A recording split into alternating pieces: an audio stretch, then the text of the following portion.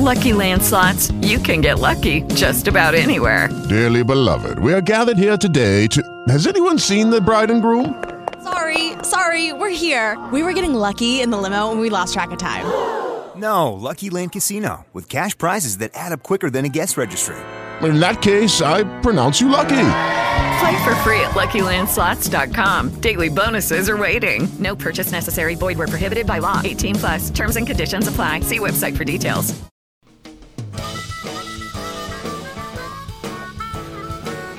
This is IAQ Radio, Indoor Air Quality Radio, the voice of the indoor air quality industry, with your hosts, Radio Joe Hughes and the Z-Man, Cliff Zlotnick. And now, Radio Joe Hughes. Good day wherever you're listening from, and welcome to episode 486 of IAQ Radio. It's Friday, December 1st, 2017, and this week we welcome Sal Duca. We're going to talk about electric fields and electromagnetic frequencies and indoor environmental quality. We had Sal speak at the Healthy Building Summit about a month ago now, and it was a fascinating presentation, and I look forward to a great discussion today, and I think we're going to make this a two-part series with Sal's approval. We'll get the foundation down today, and then we'll go into a little more detail on how IEPs, or indoor environmental professionals, can do this type of work in part two. But before we get started, let's thank our marquee sponsors. IAQ Radio marquee sponsors are John Don Products, where restoration and abatement contractors shop. Visit them at jondon.com. That's JONDON.com. Healthy Indoor Magazine, a free online digital magazine for industry professionals and consumers. Subscriptions are available at IAQ.net. Particles Plus, engineers and manufacturers, feature rich particle counters, air quality monitoring, instrumentation, and vacuum pump technology. ParticlesPlus.com. Count on us. Please be sure to thank our sponsors for their support of IAQ Radio when you inquire about their services or products. Last but not least, please visit the IAQ Training Institute website for the most current dates for the training you trust at IAQtraining.com. Will be down in the Sanair Labs, Richmond, Virginia location next Wednesday. We've got Dr. Joe Spurgeon coming in. We're going to do a really good program on... It's going to be on Inspection 201, Mold Inspection 201, and interpreting sample results. Look forward to seeing Dr. Spurgeon and hopefully many of the listeners there as well. And finally, we also have continuing education credits available at IAQradio.com. Email me and we'll get you a quiz out. You can get your continuing ed credits. Let's turn it over to the Z-Man for today's IAQ Radio trivia question. And now you can win a cool prize. It's time for the IAQ Radio Trivia question. Be the first to correctly answer. Simply email your answer to czlotnick@cs.com. Or if listening live, just text your answer from your computer. And now, here's the Z-Man with this week's IAQ Radio Trivia question. Hello, everyone. Congratulations to Vic Cafaro, Richmond, Virginia, for being first to identify July 18, 1955 as the date a meeting of world leaders occurred in Switzerland at an event known as the Geneva Summit. The IQ Radio question for today, Friday, December 1st, 2017, has been sponsored by Ideas, the solution chemistry company, creating unique solutions to odor removal, surface cleaning, and decontamination problems. Here is today's trivia question.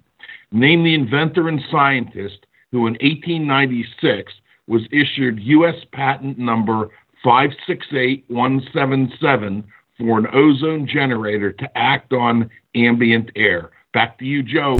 Thank you, Cliff. Okay, Sal Duca. He's an environmental consultant that specializes in the built environment, got over 40 years of experience in instrumentation and controls. He started out in the military as a nuclear reactor operator, and he left the military, went to work with Jersey Central Power and Light, helped to build their radiological survey instrument repair facility at Oyster Creek Nuclear Power Plant. From there, he migrated into their communications department. He still does that type of work today. Back in 1994, he incorporated and began offering electromagnetic field services. In 1999, he branched into the indoor environmental quality with the Building Biology and Ecology Group. And then he went on to get his certifications through Indoor Air Quality Association and the American Council for Accredited Certification. When those two combined, he's got his CIEC. And let's see if we've got Sal on the line. Hello, Sal. I am here. All Good right. morning. Welcome. Great to have you. Had a blast getting to know you a little bit at the conference and listening to your presentation. So I thought let's go ahead and get Sal on here and let the wider world know a little bit about this topic.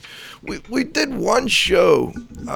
It's got to be 6 or 7 years ago now, Cliff, with a biology gal out of Australia who did. Dr. Nicole Bilsma was her name, and that was a very interesting show as well. So it's been a long time, so I thought, Sal, let's start with the basics. But before we do, let's get a little bit about you. How did you first get, interested in indoor environmental quality? Well, I bought the home I am living in presently some 20 years ago, and within a short few months, a few peculiar things happened. One of them was that when I had to close the windows and turn on the heat, I started gasping for air, and that was totally beyond my knowledge base and experience, and I started scratching my head, and eventually I locked onto 2 carpets that had not been properly vacuumed for some 20-plus years, so I was breathing the fine dust from the last 30 years of occupancy in that home. Once I took the carpets out, cleaned the rooms, I could breathe again like new. That was the first thing on indoor air quality. The second one was that the exterior walls had a sheet of paper with aluminum backing. And based on the laws of physics, anything metallic near a field takes that field and causes a secondary antenna effect. So I was getting electric fields coming from the exterior walls, magnified some tenfold, and I happened to be sleeping with my head right next to the wall. And my sleep went from 8 hours to something like 1 hour at a time until I found out what the problem was, gutted the walls, removed the paper, changed the wiring, and my sleep returned to normal. So it kind of brought things close to home. So was it like a wallpaper or a wall covering? No, it was a sheet of paper inserted within the wall with aluminum foil on one side, which 60 years ago was thermal insulation. Oh, okay. So, yeah. And what about these, like, radiant barriers? Are you familiar with them? They'll use them when they're putting in, for instance, water in the floor, trying to heat with water in the floors, or sometimes they'll put them up in the attics to try and, reflect the heat back from the sun. Are you familiar with those at all? Radiant barriers, no, I'm not familiar with them. In the sense that paper with the aluminum was a radiant barrier trying to reflect heat that was being produced inside, back inside, preventing it from going outdoors. But there are some other applications, either on roofing or exterior walls, that are better or closer to that definition of barriers that I'm not familiar with and haven't had a chance to work with.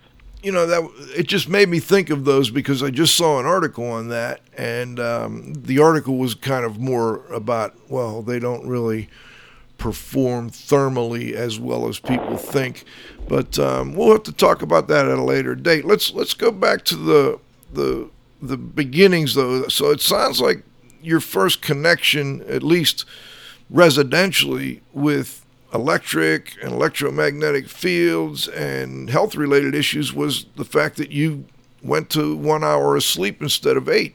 Were there other issues that came up along, over time that led you to get more involved in this industry? Well, I noticed peculiarly the same thing happened to a nephew of mine who moved to another house when he was 1 month of age. And within a week, he acquired a 1 hour sleep pattern. And so here's this little baby, a month of age, sleeping no more than 1 hour at a time. My sister scratching her head thinking, okay, he's just getting adjusted to life. Thought nothing of it. When I came to visit 8 months later, the kid is still locked onto the 1 hour sleep pattern. And they're pulling the hair out because they're not getting any sleep. Well, once we realized that it appeared that the power cords plugged in next to the crib were also energizing the metallic mattress base and also energizing the boy, and we moved him from that wall, within a week he went to an 8-hour sleep pattern. So that's almost like the smoking gun, and that really confirmed it to me that, hey, this is a major problem. Interesting. What about bed frames? I mean, do bed frames, metal bed frames, act the same way? Do they, lead to problems? Yes, in the same way that a metallic mattress base does. Anything metallic within an electric field will take that field and echo some of it as a secondary antenna. You can try this at home with a simple AM radio, and you go up to a metallic chair, and all of a sudden the reception is better near the chair because that thing is echoing some of the local signal it's receiving. Interesting. And so a bed frame will do the same thing with electric fields from indoor wiring. Well, let's do a little of the basics of electric. I mean, I wanted to use this show kind of as the foundation for people, and then you've agreed to come back and do a part 2 where we go into a little more on finding and solving these issues. So, I live in it's probably 35, 40-year-old log ranch up here at the world headquarters at Indian Lake, Pennsylvania. I got a local rural electric company that supplies my electric. Not familiar with any major power lines close by, but, I know that's a concern for people. I think in California and maybe other places, schools aren't allowed to be within a certain number of feet of the electric power line. So let's first talk a little bit about the grid. What kind of issues, why is it that some schools in some states aren't allowed to be built next to that main grid? One is the right-of-way issue in that the utility needs to have clearance to install those lines, and being that they're high voltage, they need to have the physical clearance from the ground. And that's part of the reason why any vegetation underneath it has to be controlled in the way of tree trimming and so on. And the lack of tree trimming was part of the reason that caused the outage that started in Ohio in 2003, if I recall.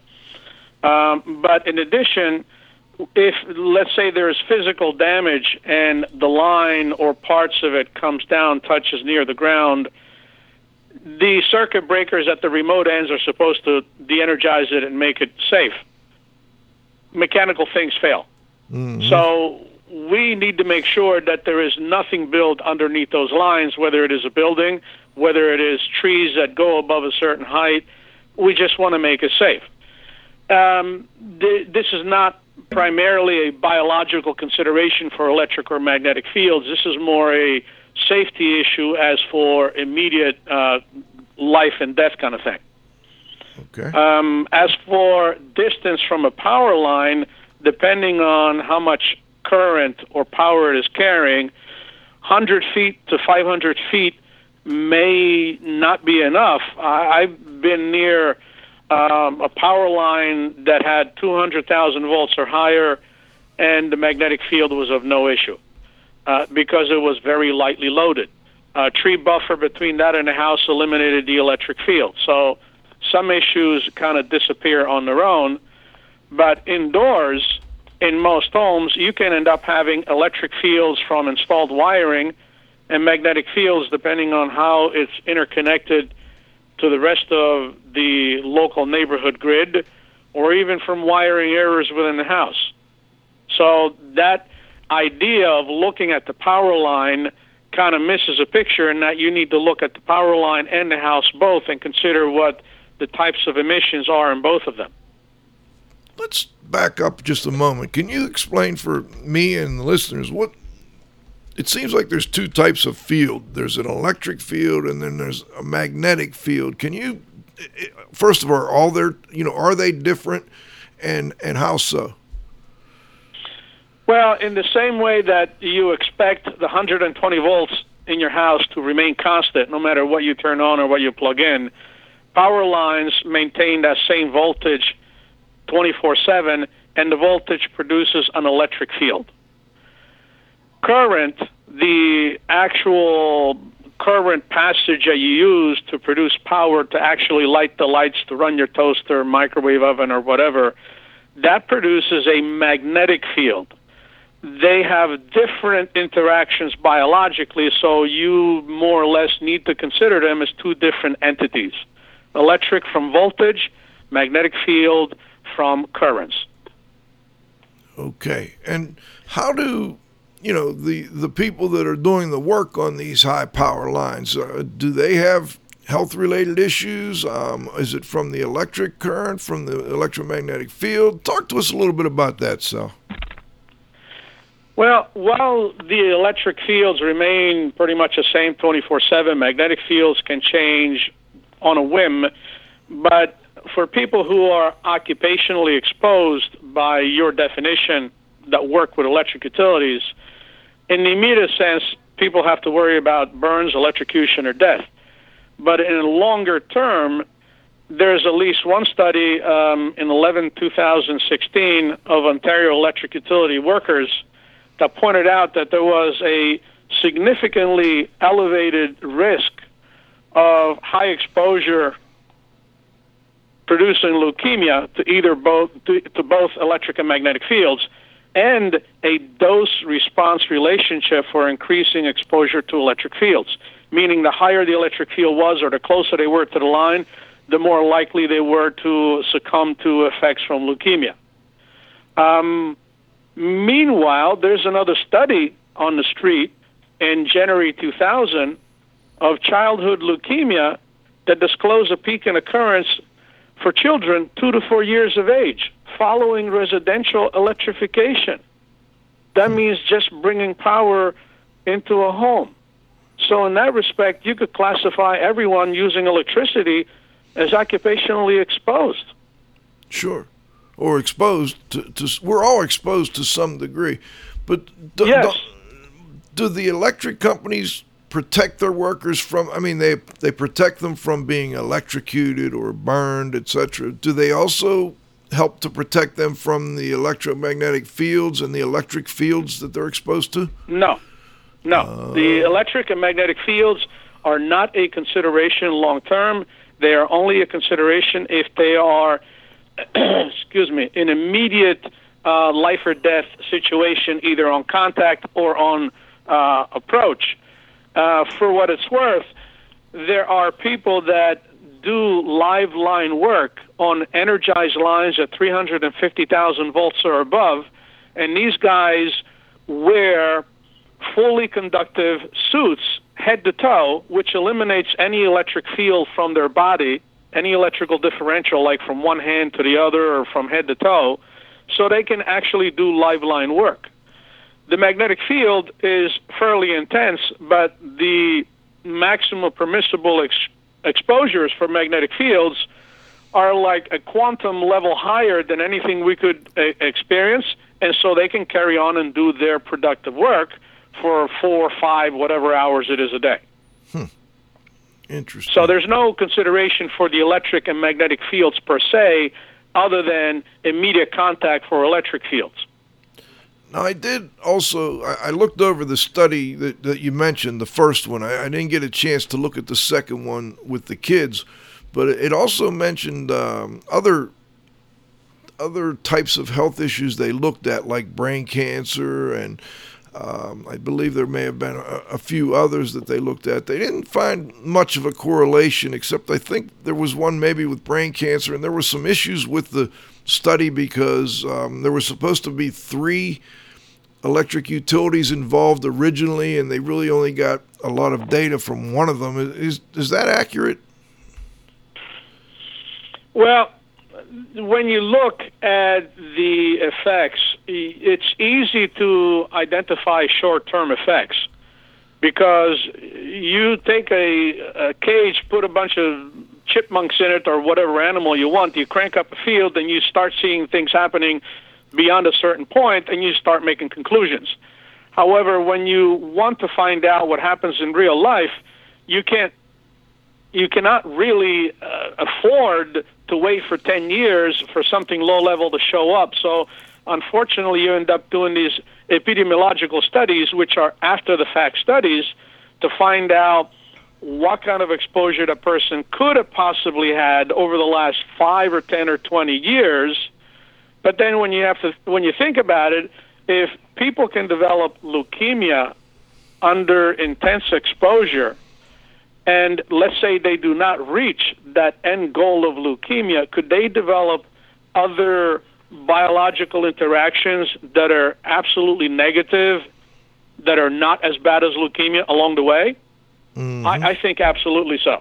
Interesting. And could it even be things as, we may say as simple as, but sleep disruption, or I know I sent you an email about hearing issues that I have in the home here in the evening.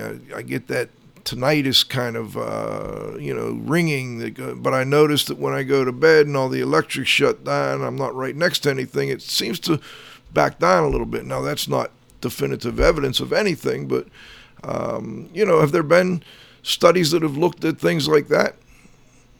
For those harmonics, no. The harmonics being multiples of 60 hertz, there are standards designed to limit interference to the waveform of the 120 volts, and that is primarily to prevent electronics from malfunctioning.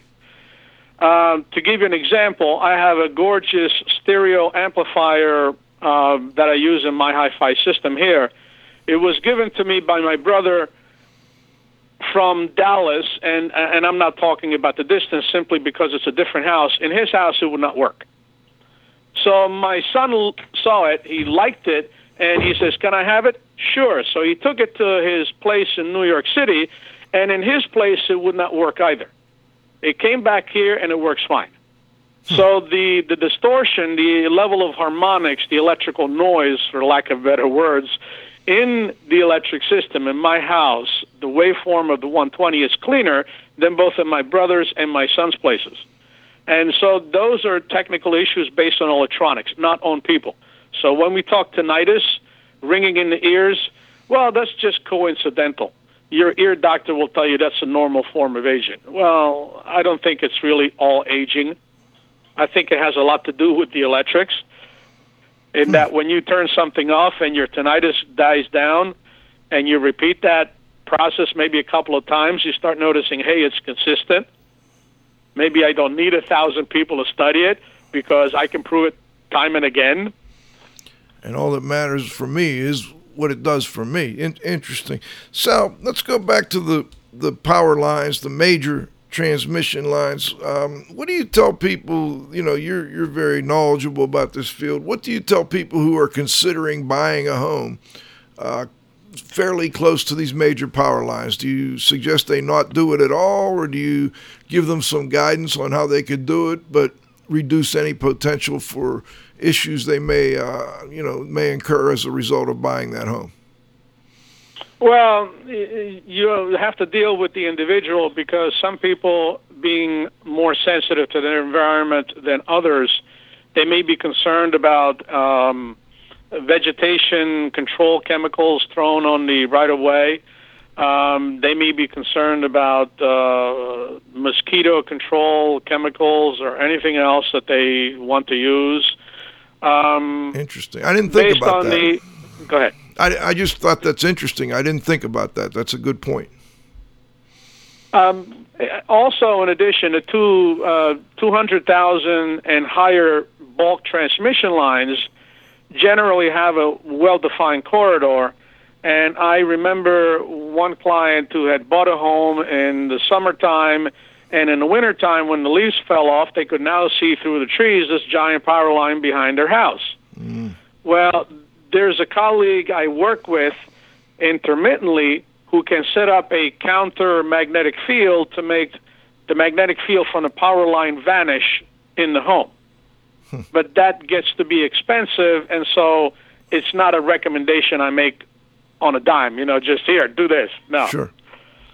Okay. Hey, before I go too far down the road here, Cliff, I want to make sure if you want to jump in and have any follow-ups for Sal. Yeah, I do so. Thanks for joining us.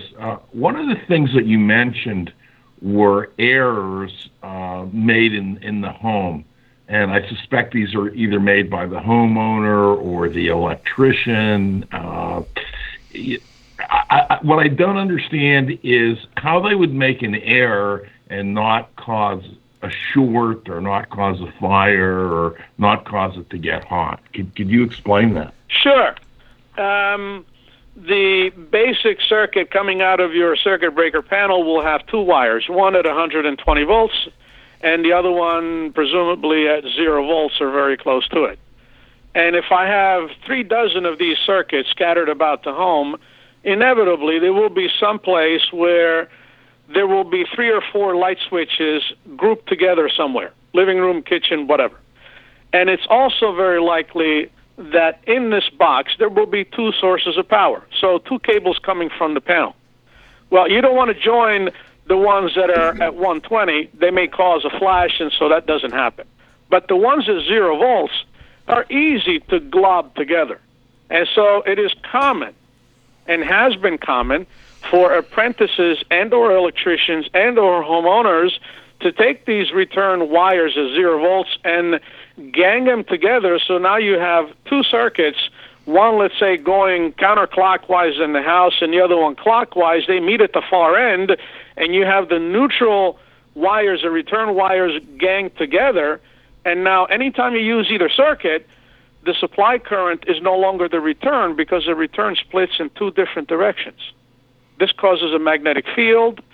This causes maintenance issue for an electrician because he may de-energize a circuit thinking it's dead, go to work on it, and he gets shocked from the other circuit as a feedback. So it's easy to do these errors, and you don't think about it, and the lights still work, and you think everything is fine. Not necessarily. Did I explain it clearly, Cliff? Yeah, you did. How does one diagnose that then? Well, one of the ways is to turn off all the circuits in our panel, lift a single return wire, one of those neutrals, and check it for electrical continuity from that wire that you have disconnected to the point where you just disconnected from. It should have no electrical continuity. If it has any continuity, a low resistance, that means that that neutral is connected to either another neutral or ground somewhere else in the house, and so then you commence tracing that circuit by injecting a signal and tracing it through the house, and in all cases, you don't need to open the walls. With the proper tools, you inject the signal, and you can trace it easily through the house and find it where it's going, and then fix it simply by pulling out the switch covers, pulling out the switches, separating the return wires, and everything goes back to normal. Let me. It's an art that most electricians have not perfected, just for what it's worth. I find, I don't know, electricians, there's a wide range of different electricians, and their abilities vary tremendously. It's a fascinating area, I think, for a lot of people. So let's go back now to, I want to kind of go from the major power lines down to, we step down to the ones that go across the road here, and then one that comes from the road to my home. What kind of things do you recommend that consumers and indoor environmental professionals watch for with respect to those lines coming from the major lines, I guess, to the road? That probably shouldn't be too much of an issue, but from a road to our home. Well, when you have those wires coming to the home, you think that the end goal is the house. That is correct. But because of a design flaw in the way that the engineering design is, the 3 wires providing 3 separate sources of power, there is a need to provide a backup to the middle wire, the neutral, because if that neutral becomes frayed, loose, or broken, then the 2 wires at 120 will redistribute their voltage to the devices that are turned on unequally, and that is a fire hazard. So in most cases, you end up having the electrical neutral coming in from the utility, connected to your water pipe, connected to your coaxial cable for television, connected to your ground for the telephone wiring, and anything else metallic within the house. So if the house is more than a couple of years old, you need to consider that there could be current flowing anywhere and everywhere. And if you happen to be one of those indoor air quality or IEP professionals where you do remediation and you have to undo anything metallic, you might as well consider having rubber gloves when you do that. But in any case, all of these systems are mechanical, and they do degrade over time simply by oxidation. Most people think electric systems are forever. They're not. Okay. Sal, we're going to stop, and we're going to thank our sponsors, and we're going to come back with the second half of our show today with Sal Duca in about 90 seconds. IAQ Radio would like to thank our association sponsors. The Indoor Air Quality Association, a nonprofit multidisciplinary organization dedicated to promoting the exchange of indoor environmental information through education and research. Visit them at iaqa.org. Gray Wolf Sensing Solutions, who use advanced sensor software technology and embedded computers to provide superior environmental test instrumentation. Visit them, wolfsense.com. IAQ marquee sponsors are John Don Products, where restoration and abatement contractors shop. Visit them at jondon.com. That's jondon.com. Healthy Indoor Magazine, a free online digital magazine for industry professionals and consumers. Subscriptions are available at iaq.net. Particles Plus, engineers and manufacturers, feature rich particle counters, air quality monitoring, instrumentation, and vacuum pump technology. ParticlesPlus.com. Count on us. Okay, we're back. The second half of our interview, we've got Sal Duca. We're talking electromagnetic fields, and IEQ. Sal, another topic I hear discussion of with respect to indoor environmental quality and electric is the smart meters that, they don't have to send a guy up to your house anymore and check the amount of electric you've used because they're adding these new smart meters. And there's been concerns, at least in some parts of the country, about, I don't know whether it's the electric field or the electromagnetic field, but can you talk to listeners a little bit about that topic?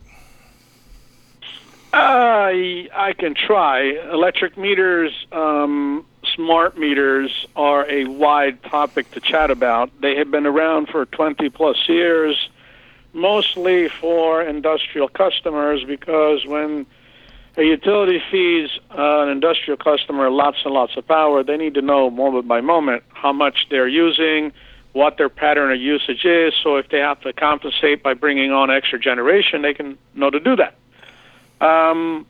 When you get down into the residential levels, you have also several generations in that a smart meter, by definition, is anything that allows documentation or recording of time of day usage.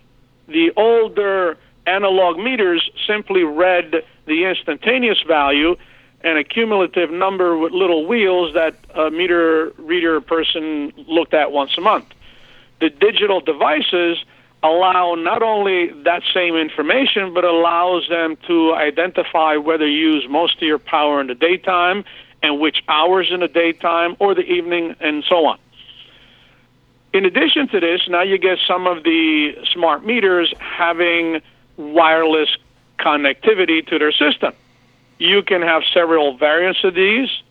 You can have one for the water meter, one for the gas meter, one for the electric. I have a smart meter for my water service. There is a guy that drives around in my neighborhood once a month. He pings all of the smart meters in the neighborhood. They reply back. He gets information, and he's gone. The problem that some of these people are getting a little hyper about is the ones connected to the electric service, in that they have power and they can be transmitting like a cell phone every 30 seconds or so on. And in some cases, perhaps even more, in that there are different networks where you could have a central meter transmitting almost constantly, where all the little slaves in the neighborhood only transmit to it every 30 seconds. But that's only part of the issue of the exposure, because the radio frequency is only one part of it. Being a digital device, it will also introduce harmonics into your electric system. Being also at a central point, those harmonics will show up everywhere else in the house. So if your house is running totally incandescent, nothing nonlinear like a digital device, and they introduce this digital meter in your house will have electrical noise or harmonics from this smart meter. And in some cases, that can be a problem because, like you mentioned, some people can have tinnitus that shows up from the harmonics riding on the electric field of the wiring in the house. Well, the smart meter would be one of those things that would do that. So you can look at it from the electrical noise perspective, from the radio frequency perspective, and in any one case, there are so many variations that you can only check by actually measuring. Okay. So that sounds like a topic that we could spend an hour on, so I want to go ahead and move forward, but I want to come back to that at a later point when we talk about evaluating these situations. Okay. But from there, the electric comes into the home, and we've got some kind of a circuit breaker there. And, I've been told by my electric company I've got to change my circuit breaker. I've got an old model that apparently they've had some issues with over the years. I think it was more of a fire-related issue, but I'm wondering, it led me to think about this show. Are there other issues that we should be thinking about with respect to how those are installed and how we operate them? And do you have any tips for listeners on those? Well, for existing construction, there isn't much in the way of, let's say, I prefer one type of breaker over another, because going back to the comment by Cliff that there's a possibility of wiring errors in the home, if you decided to install ground fault circuit breakers in every breaker position, the ones with the wiring errors would not close. They would remain tripped. You would try to close them and they trip back out. There's another type of circuit breaker known as the arc fault circuit breaker, which is new in the last several years, has now begun to be implemented in new construction. And it is similar to ground fault in that it checks the balance between the supply and return currents, but it also looks for unusual sparking type behavior to trip a circuit. These might be desirable either in new construction or in a home that is in existence where there's remediation going on. If you need to have power to your equipment, rather than using off-site power, you may want to use their breaker panel. You could install some ground fault or arc fault devices in there to power your devices. If I'm doing a gut on a home, would you recommend adding these, arc fault devices to my, to all my electrical outlets?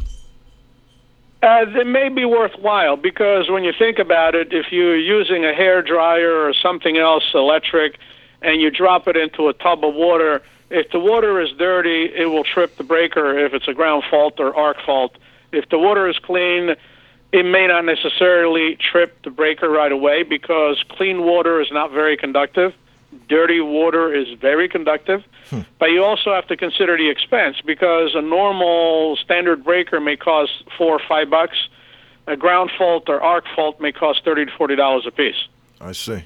Okay. And cost alone can be an issue. It could. And I was thinking about the wiring issue, and that you would pick up on that because you would have they'd be constantly tripping. I assume there's an easier way to pick up on that. We'll talk about that more on the second show, I think. Okay. Well, I mentioned to Cliff in the few moments I spoke with him about the issue, how to test it out. But installing a circuit breaker of these type, arc fault or ground fault, would immediately identify which circuits are bad. Interesting. Okay. Let's talk next about from there. Okay, so from that circuit breaker, we've got wiring going through our homes, and then we've got, electrical outlets, we've got switches, we've got, the basics of electrical setup in your home. What can you tell? First of all, I sent you an email about the tinnitus, and you sent me something back saying, I can guarantee you have this type of wiring in your house. I pretty much guarantee you. Talk to us a little bit about the type of wiring in people's homes and the differences. Like, I've got an old house over the hill. It's still got some old knob and tube, but I think most of it's been, changed over to what I guess we used to call it Romex, and now we've got another type of wiring. Talk to listeners a little bit about those and the pros and cons. Okay. The wiring type that I suggested was in your home with good certainty is Romex. Romex, because it is easier to work with, and the armor type, it has a slinky type metallic armor on it, and it is less likely to get scratched. You're working with Romex, it gets put in by default. So you can probably figure out that 80 to 90% or more of North America is wired with Romex. So the first thing I hear when I get a call that somebody is complaining about one thing or another, please describe what type of wire you have. And that is one of the initial issues. The other type of wire would be armored, and that's known as either BX for a slightly older type, MC for newer types. But in any case, it's armored, and the metallic armor is connected to the electrical ground, so it eliminates about 99% of all electric field emissions. So that tinnitus that you were mentioning probably would not happen with those type of wires. So maybe it's not such a good idea to remove that from my home over the hill here. Well, if you have the old BX, it's probably functional. I would not touch it. Okay. If you have knob and tube, that is the ancient stuff. The knob and tube provides the greatest presence of electric and magnetic fields because supply and return wiring are usually separated by 1.5 feet or so, stapled to each support beam as they go up and down or sideways. Mm-hmm. So if you have knob and tube, definitely take them out. If you have Romex, I would work with that in the way if you identify what circuits feed your bedroom, shut them down so you can sleep quietly. But I wouldn't recommend ripping the walls open to change wiring. That gets prohibitive. Sure. Now let me ask about the knob and tube. A lot of people abandon that in place. It's not connected to anything. I'm not being very knowledgeable on the topic. Is that okay to just leave it in place, or are there some potential issues with that? No, leaving it abandoned in place if it's not energized is fine. It's just a piece of wire. Okay. As in the situation where I was talking earlier about the sheet of paper with aluminum backing, that provides a much wider surface area. Now that gets into secondary antenna effects, but a single wire that is just running here and there and so forth, that is de-energized, disconnected, that's not an issue. All right. And with respect to the wiring and how it's set up, a lot of people have these little cheap, the testers. You plug it in the wall, you get either a red light or a green light or two or a yellow or whatever. Do you recommend that, both environmental consultants and homeowners purchase that type of equipment and check all their outlets? No, because the common 3 LED testers will lie to you. Oh, okay. You know how when you have a 3-prong outlet, you're supposed to have 120 volts on the one and 0 on the other two? Sure. If you reverse that relationship to where you have 120 in the other 2 wires and 0 where you're supposed to have 120, that little indicator with the 3 LED will tell you everything's fine. What you need is a tester that actually and physically, positively tells you whether you have 120 volts on the ground lug. And that can be a screwdriver with a neon bulb in it, where you physically touch the ground lug hole, and it tells you whether there's voltage on there or not. And you can use that also to check where the voltage is on which of the slots on the outlet. A screwdriver? I assume this is screwdriver something with a neon. You purchased this somewhere, right? You don't make it yourself. No. I would recommend making it yourself. But you key into any search engine, neon screwdriver, and look for the images. You'll find many that have a transparent handle, which is what we're talking about. And it's no more than about 6 inches long, 8 inches long, perhaps. and it's got this neon bulb in it with a resistor in it that limits any amount of current that can flow through it. Okay, I'm glad I asked because I think that's how much. Oh, they're eight. John just pulled one up for me. $8.17 at Lowe's. So it's not an expensive item either, but it certainly would be something I think anyone could get some use from. Oh, absolutely. And with that thing alone, you can discard the 3 LED tester because the 3 LED tester can tell you everything's fine. You plug something in, and now you have 120 volts on the entire frame of the equipment. That is not cool because you touch something else, you can get electrocuted. Interesting. So, all right. Well, let's move now from, the wiring in the home to what we've got plugged in, or the switches, or the fans, or whatever else we've got. I guess this is where it starts to get pretty complicated because there are so many different types of appliances and lights and so on. The first thing I noticed that you said was, and maybe we could talk a little bit about the different types of lighting that people use in their homes. We've gone from the incandescent bulb, and then we went to the fluorescents, of course, have been around for quite a while, and now you've got the LEDs. Can you talk about the differences between those and what you recommend for people with respect to, keeping their home a little safer for them electrically, not just electrocution or fires, but if they have concerns about electric fields and electromagnetic fields, what do you recommend? We used to have incandescent, and they went out of style because we became environmentally conscious, or so we thought. So we decided, let's go to compact fluorescent. Well, they contain mercury. They don't produce clean lighting. All right, well, let's try LEDs. Well, they're more monochromatic. They produce noise and so on.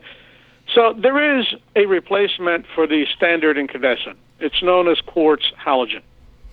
It's a bulb that has a little capsule inside of it that is pressurized with halogen gas, and it's about 30% more efficient than a standard incandescent lamp.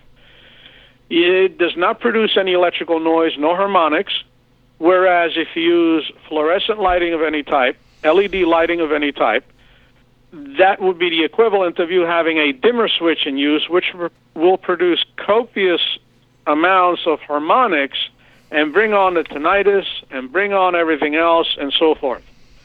I went to a home that had a dozen of these dimmers in place, and the dimmers had such a dramatic, sharp rise in current demand for all of the lights in use that the sharp rise was producing enough harmonics to spread into the radio frequency spectrum. So I was measuring radio frequency, and I was turning around trying to figure out which direction it was, and I could not find any direction. The radio frequency source was all around me. So I asked the client, I said, please get an electrician to remove all these dimmers, and I'll come back.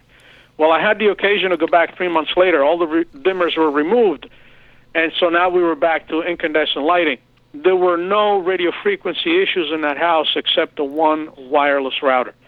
So the electrical noise alone from these devices can not only be irritating to us individually, but also encroach into the radio frequency, and now you cause interference with other stuff.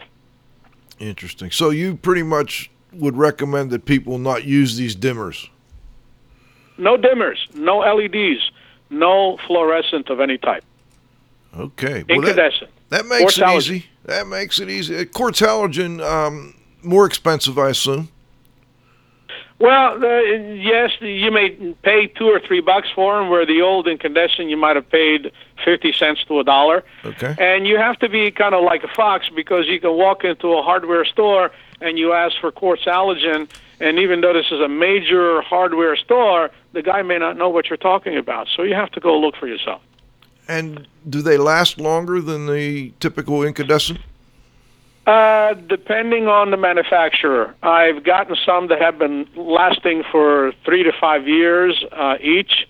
I have some that have been lasting maybe 6 months, and it all belongs really to the source manufacturer. Interesting. Okay. All right. So that's the lighting. A little bit about the lighting. Obviously, we can go into more detail later. Now let's look at the different appliances that people have in their homes, which I noticed in my email to you, you mentioned that maybe increasing I think it was the harmonics issue because of my flat screen TV versus the old style with a tube in it. Can you talk a little bit about that? Sure. The flat panel TVs are really a step backward in electrical cleanliness, for lack of a better description. What happened is that by going to flat panel displays, yes, we have higher definition of the picture, but we also use a switching power supply to convert the 120 provided to it to all the various internal DC voltages.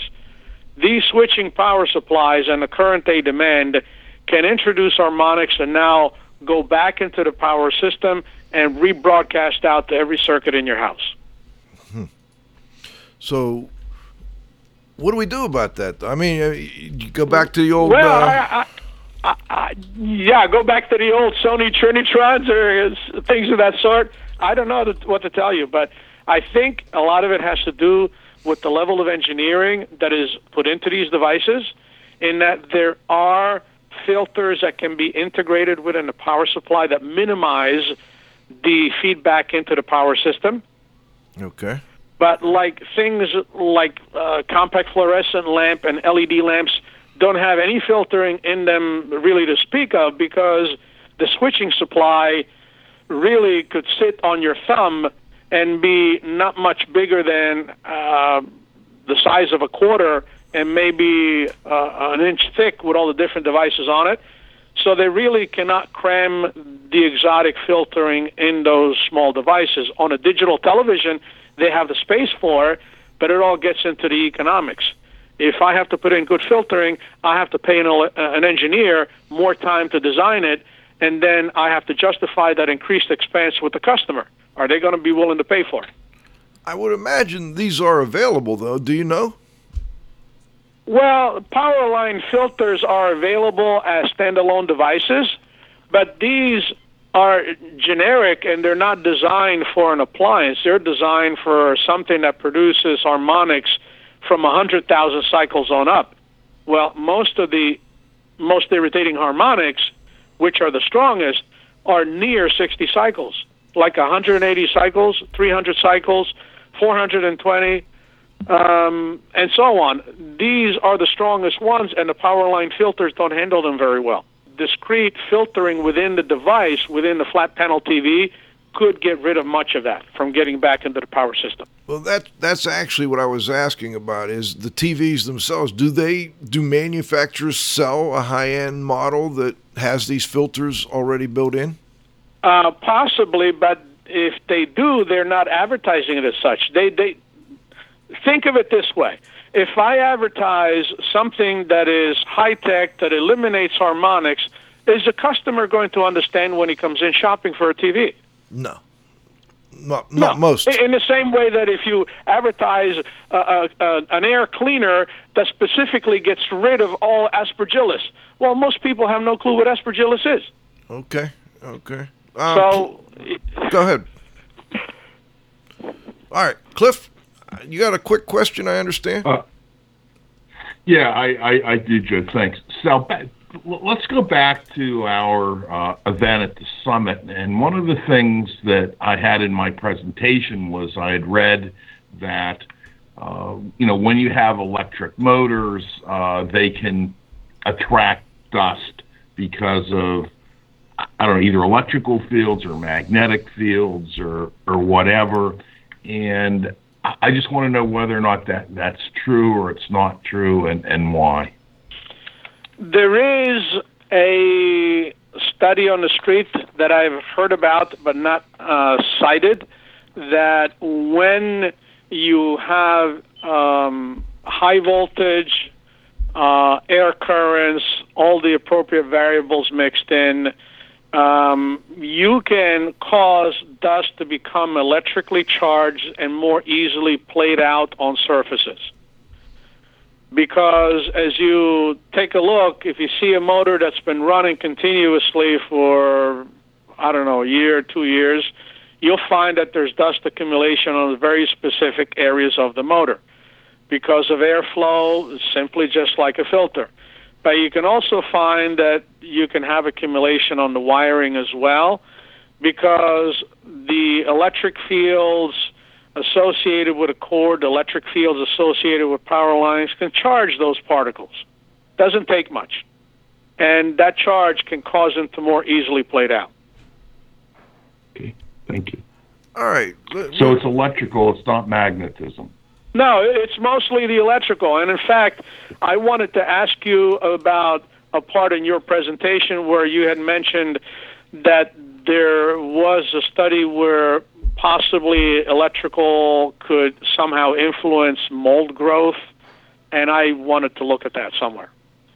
No, not mold growth. What I said was that I found study and information on why dust particles, would attract around electrical motors. I didn't say anything about mold. Okay. So it was not mold related. No, dust particles. No. That is simple. You charge the dust, you cause air motion past the surface, and they'll plate out on that surface. Right. Okay, I've got a couple final questions here. I've got one. Cliff, if you want to jump back in, we're going to wrap up part one here. It's been really interesting, Sal. I want to ask, when we do indoor environmental quality courses, we look at, here's one of the big issues, the big first thing you should always look at. And number one in my mind is carbon monoxide poisoning. If you're not using some kind of carbon monoxide meter when you go into people's homes or buildings or whatever, then maybe you should consider a different line of work, because that seems to me like a very fundamental issue that we should all be able to handle. With respect to the electric and EMFs, electrical fields and EMFs, what's the number one thing you would suggest that people watch for? Bright and dim lights simultaneously. This can happen such that you turn on the lights in the living room and lights in a dining room, and the lights in the dining room are dimmer than the lights in the living room. Not because of wattage, not because of the number of bulbs, but because the voltage on the one feed is lower than the voltage on the other one. This is an indication of a failure of the main neutral coming from the utility, and it is a fire hazard. Good. That's interesting. All right. And another thing I wanted to ask you to do was just give a basic tip for IEQ professionals and consumers about making improvements in their electrical IEQ understanding. What would you say? How do you learn this stuff, or what's a good book or a good video or something like that to give us the basics and to get us a foundation from which to grow? Well, I worked for the U.S. Navy for 6 years, and the Navy has a course on electrical and electronics that is freely available on the Internet, on TPUB, TPUB, and it is also available on disk from that same source. And you can read it at your convenience on the Internet, and it basically brings you up from the basics of the laws of physics through electrical phenomena, how things are put together, how they work. Well, thank you. But practical experience would really go hand in hand to reinforce the teaching from the book, from the material. Understood. And what we're going to do is we're going to recommend folks go to that. We'll have Cliff put that in his blog. And then hopefully we'll all have a little better background when we bring you back after the first of the year. Okay. I don't have the exact link. I will forward that to you so you can put it on your blog if you wish. We would appreciate that, Sal. And we really appreciate you and your willingness to join us and get us all up to speed a little bit on the electromagnetic fields and IEQ. This is Radio Joe Hughes saying thanks to this week's guest, Sal Duca, to my co-host, the Z-Man, Cliff Zlotnick. John, you gotta have faith, and most importantly, our growing group of loyal listeners. We'll be back next Friday at noon. Next Friday, we've got an interesting show. We're going to talk with Pete Consigli and Mark Springer and Phil McLaughlin, I think. But we're going to talk a little bit about the RIA TPA conference and talk a little bit about this whole third-party administrator issue and restoration issues. So please come back and join us next Friday at noon for the next broadcast of IAQ Radio. For IAQ Radio, I'm Spike Reel saying thanks for listening.